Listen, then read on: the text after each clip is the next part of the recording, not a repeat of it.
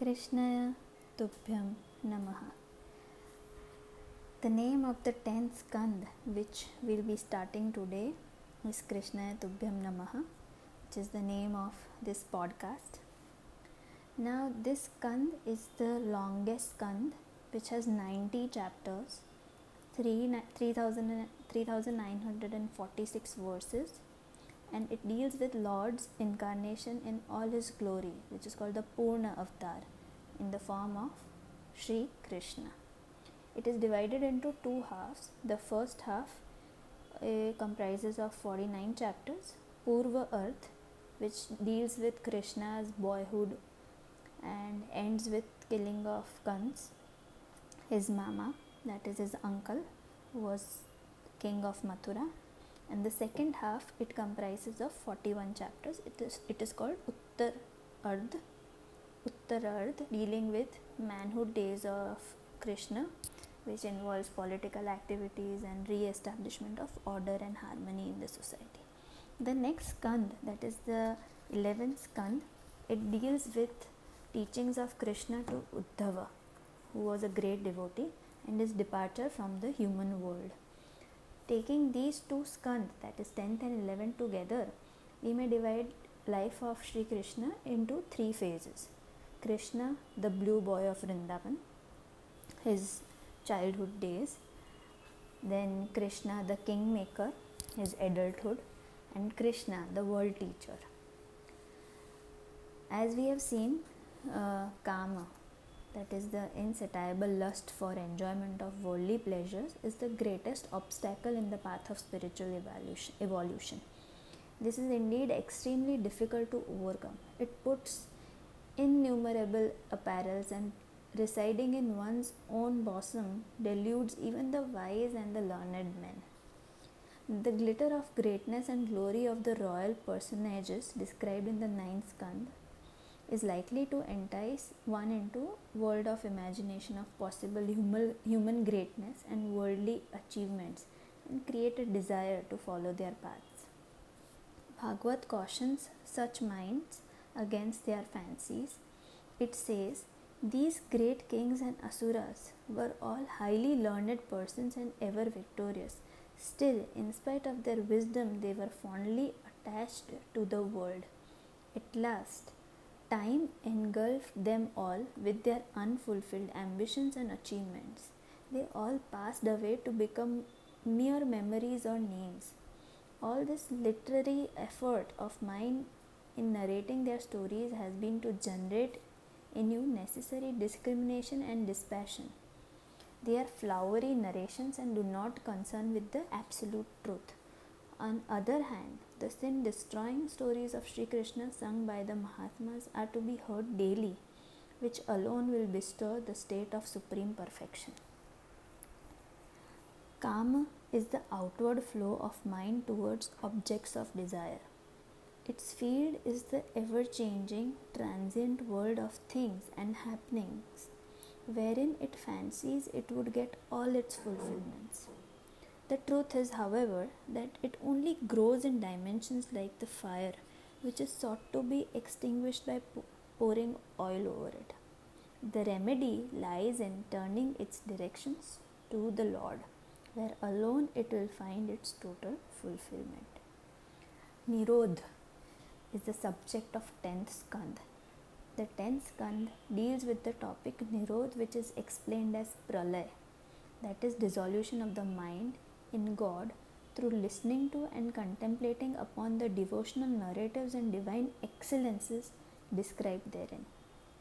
What therefore should be done is to restrain the flow of mind into the ever-changing fields of fleeting happiness and hold it still at the altar of the Lord with all the love, understanding and surrender one is capable of and generating within oneself, that is Chitta Vritti Nirodha.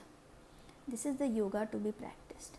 At such moments, in the still waters of the mind, that is the mind lake, Krishna reveals himself at the right time. The mind which thus gets absorbed in him and loses itself in the contemplation of his glories will have nothing other than his leelas to speak about. Such a mind never returns to the lesser worlds of ego-centered pleasures and pursuits, but revels in the timeless kingdom of the blue boy of Vrindavan. At its climax, this manifests as a maddening, all-consuming love of the divine, the total dissolution of all barriers that separates man from the divine essence, the Krishna factor in himself. This is beautifully symbolized in the love of gopis for Krishna. There are others who feel the opposite. They cannot stand even the mention of the Lord's name. Their mind stuff is so full of the vicious vasanas that they cultivate deliberately a sense of enmity and hatredness which manifest as a mortal fear of the Lord or of intolerance. When these feelings fill the mind, such persons also unconsciously invoke his presence alone in themselves by constant remembrance of him. This is another aspect of Nirodha, of restraining the mind from other fields of thought to one dominating thought of fear or hatredness. The Lord, the ultimate abode and refuge of all, accepts this state of mind also and blesses the devotee in a manner appropriate to the attitude of mind cultivated by him. Kans and Shishupal are examples of this type. In between these two diametrically opposite attitudes of mind, there are infinite varieties of intermediary attitudes ranging from predominant acceptance to predominant rejection of the Lord. In SHRI KRISHNA AVATAR, the Lord has as though thrown himself to all such devotees to adore him with whatever devotion they are capable of evoking within themselves. Thus he was fondled as a darling son of Yashoda, Nand, and the cowherds of the Vrindavan, as a playmate by the innocent childhood of Gokul, as a lover by the gopis, as an arch enemy by the vicious asuras, as a savior by the righteous people, as a friend by Arjuna, and so on and on. Duryodhana also recognized his greatness but confessed that he could not come out of his ego shell to accept him totally. Even a cobra overcome by his compassion submitted, "O Lord, I am ashamed that I have nothing to offer. You accept the poison in my mouth." In all these relationships, Krishna beckons them all unto himself and exhorts them to overcome their barriers which prevent them from reaching him. Let us now enter this palace of exquisite beauty and divine splendor. Sri Shuka, congratulating King Parikshit for his eagerness to listen to the stories of Lord Krishna, says that purifying effects of Krishna stories is showered on all the three involved in this process, which is he who puts the question, he who answers them, and those who happen to listen to the answers. And he started the narration. Prelude to the Krishna avatar. Once the earth deity, that is Bhumi Devi, felt terribly oppressed by the large number of asurs who were born in the world, disguised as kings, and had let loose a reign of terror in the world, destroying everything that was good and noble. She prayed to Lord Brahma, the Creator, to save her from the misery. Brahmaji meditated upon the Supreme Lord and sought his intervention to re-establish law and order in the world. The great Lord revealed himself in the mind of Brahma and conveyed to him that he would descend into the world of mortals to lighten their burden. He would be born in the Yadav dynasty, and the celestials should be told to come down and be born as humans to serve him. Brahmaji conveyed the message to the celestials and consoled Bhumi Devi with the Lord's assurance. She returned and waited anxiously for the Savior to descend. Shri Krishna, the blue boy of Vrindavan, which now we'll get to know how he was born. The Advent. In the good old days of Dwapar Yuga, that is some 5,000 to 6,000 years ago from the present day, the Yadavas had settled down in the fertile valley of Yamuna. The Yadav Kul was constituted of number of clans such as Adhaks, Bhojas, Kukuras, Madhus, Shuras, etc. Long before the advent of Yadavas, there lived a demon Madhu in the forest land, which came to be known as Madhuvana. Madhu cleared the forest and found a settlement on the banks of Yamuna, which in later years became the famous town of Mathura. Madhu and his sinful gang were destroyed by Shatrughna, the brother of Lord Sri Ramchandra of Ayodhya. The descendants of Shatrughna ruled Mathura for a long time. They were defeated by Shura, a powerful leader of Yadavas. He enlarged and reorganized the vast settlements there, and the land came to be known as Shur Sena after him. Vasudeva, the prince who was destined to become the father of Lord Krishna, had descended from Shura. There were auspicious signs in the heavens and on earth when he was born. Vasudeva had 5 sisters, of whom one was Pritha. She was adopted by the king of Kunti Bhoj and was therefore called Kunti. She was married to King Pandu, from whom descended the Pandavas, who became the closest associates of Lord Krishna. One of the sisters of Vasudeva was married to the prince of Cheri and had a son named Shishupal, who became one of the opponents of Shri Krishna. At the time of Lord Krishna's birth, one of the Yadav clans and the Andhakas had gained supremacy of power, and Vasudeva had become a feudatory of their king, Ugrasen. Ugrasen had 5 sons and 9 daughters, of whom Kans was the eldest son and the most wicked. Though Ugrasen was the king, Kans imposed himself on all state matters and practically ruled the kingdom. Ugrasen's brother Devaka had a beautiful and accomplished daughter Devaki, who had the great fortune to become the mother of Lord Krishna. Devaki and Vasudeva. The Andhakas and Shuras very frequently quarreled amongst themselves. The elders of the 2 clans therefore decided that Devaki should be given in marriage to Vasudeva, so that there would be peace in the 2 communities. The sacred wedding took place in the place of Ugrasen. The match was a perfect one, and at the hour of marriage, the earth and heavens resounded with the auspicious sounds of conches, fifes, and there were drums. There were celebrations. It was time for the bride to go to the husband's palace in the ceremonial procession. Kans offered himself to drive the chariot to Vasudeva's palace, and he was driving by with the newly married prince and princess behind him in the chariot. A sudden explosive sound like 1,000 thunders rent the air, followed by a heavenly voice which said, "O foolish Kans, the 8th child of Devaki, whom you are now escorting, will kill you." Hearing the ethereal voice, Kans' mood changed into one of blazing anger. He jumped into the chariot, dragged down Devaki, and drew his sword to behead her. Vasudeva was stunned for a second, but he jumped immediately and seized Kans' hand, which was trembling with anger. He pleaded with Kans to spare the life of his newly wed bride and tried to convince him how heinous a crime it was to kill a woman, and that to one's own sister. Kans would not be consoled by Vasudeva's entreaties. At last, Vasudeva promised to surrender to Kans all the children born to them. At this promise, Kans relented and released his hold on Devaki and let her go with Vasudeva. In course of time, they had a son. As promised, Vasudeva took the baby to Kans. He had considerably calmed down by then and told Vasudeva that he was interested only in their 8th child. Vasudeva returned with his little son to his palace. In due course, 5 more sons were born to them, and Kans allowed them all to live. During that time, sage Narada paid a visit to Kans and inquired about the affairs of his state and his own person. The all-knowing sage, in order to quicken the accumulation of burden of evils on Kans's head and thus speed up his redemption at the hands of Lord, suggested that none of Vasudeva's sons should be allowed to grow.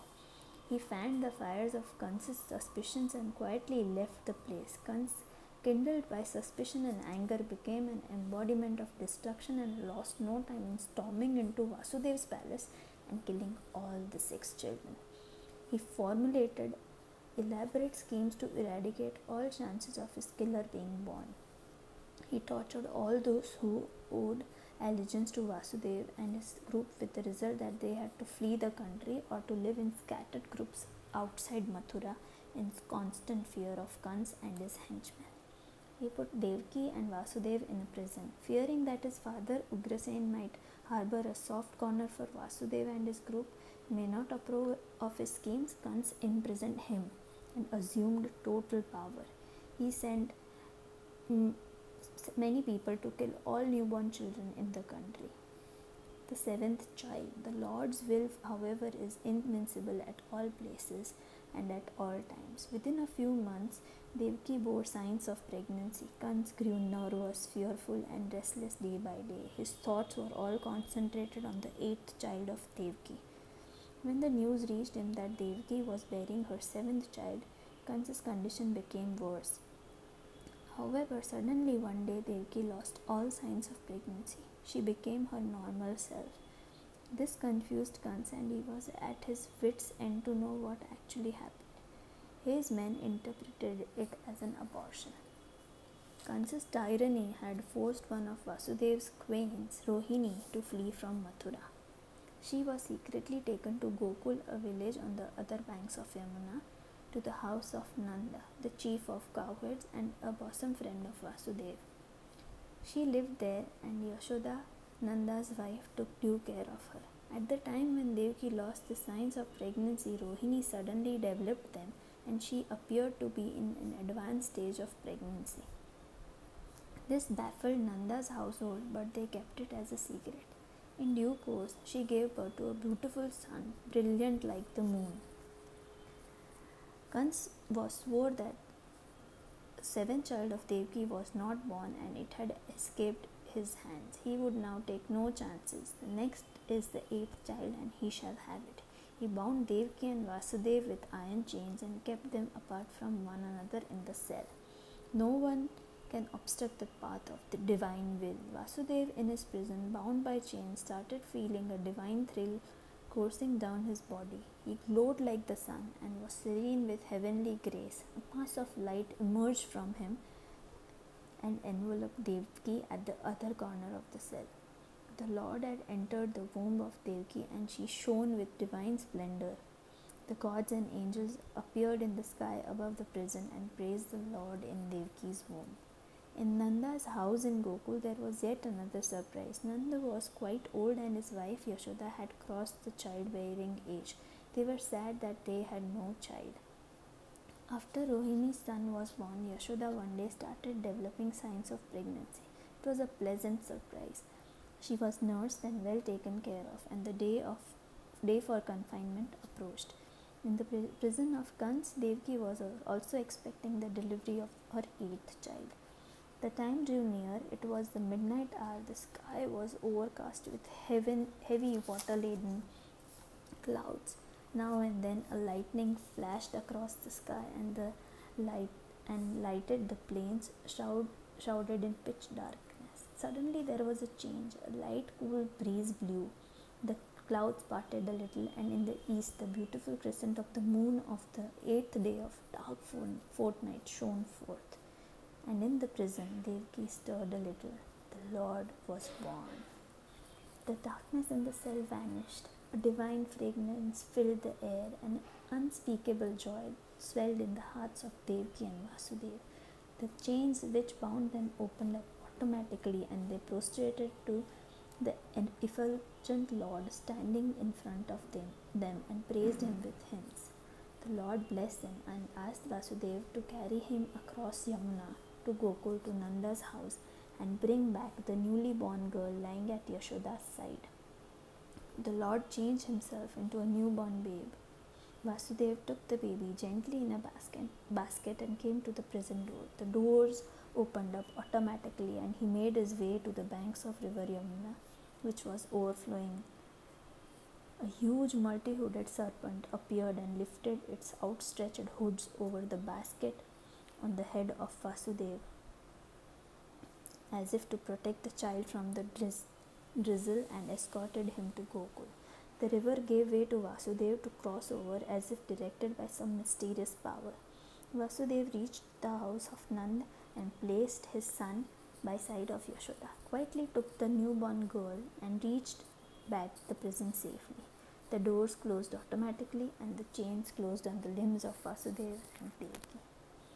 Kans, his guards at the prison, were awakened from the sleep by the piercing cry of the newborn girl by Devaki's side. They rushed to inform Kans about the event. Down came Kans like a whirlwind, and without a second thought snatched the baby from the hands of Devki and lifted it high to strike against the rock outside the cell. As he lifted his hands, the baby slipped from his hold and flew high into the sky. It transformed it into the form of Divine Mother Durga. The goddess smiled at Kans and said, "O fool, what is the use of killing me? Your enemy has already been born elsewhere. Find him out if possible, but do not kill innocent children." Saying thus, the mother disappeared. Kans was overcome with grief and repentance. He ran into the cell and released Vasudev and Devki from the chains, touched their feet and begged for their forgiveness for having tortured them unnecessarily. They were taken to their palace and let free from all bondages. The joy of Gokul. This is how Krishna was born. What happens next, we'll be discussing it in the next episode. It is beautiful. You just go into that world when you hear this story. We'll be continuing it in the next episode. Since the Skandha is quite lengthy, we'll be taking it slowly. I don't know how many episodes will it take to cover the whole 10th and 11th Skandha. I try to cover it in the as much as possible in less episodes. Okay, see you in the next episode. We'll continue the Skandha 10.